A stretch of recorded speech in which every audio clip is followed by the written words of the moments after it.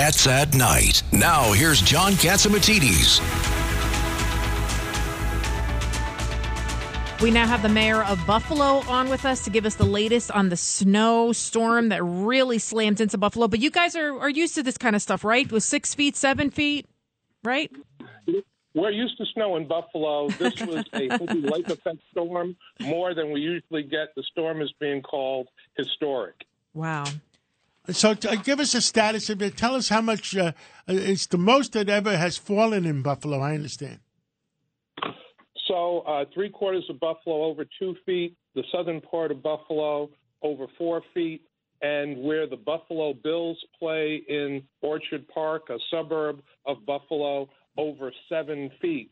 So a historic lake effect storm dumped snow on the city, Western New York region, and we are making great progress digging out. We have lifted the travel advisory. Wow. The travel advisory in 3/4 of the city. Another part of the city where there was a travel ban altogether just got lifted at 4 o'clock today. I just got a text message from our operations. You know, we have the quick fill Red Apple operations up in Buffalo, and it says we kept the Hamburg location open around the clock, the gas station, so the New York Department of Transportation snow plowed trucks could refuel throughout the storm.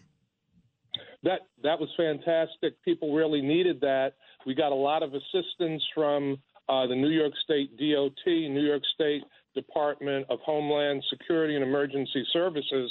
They had trucks in here helping Western New York. So thank you so much for keeping that Hamburg store open. That assisted us in the entire region with what we were doing to get the community open back up, get snow plowed, get snow hauled. So the snow has stopped, and you're busy clearing the streets. So the emergency is over, you think, or mostly over? We have made great progress. I think it's mostly over. We're just about the end of this. It started snowing on Thursday, ending about Sunday, overnight Sunday, and now it is plowing where we can.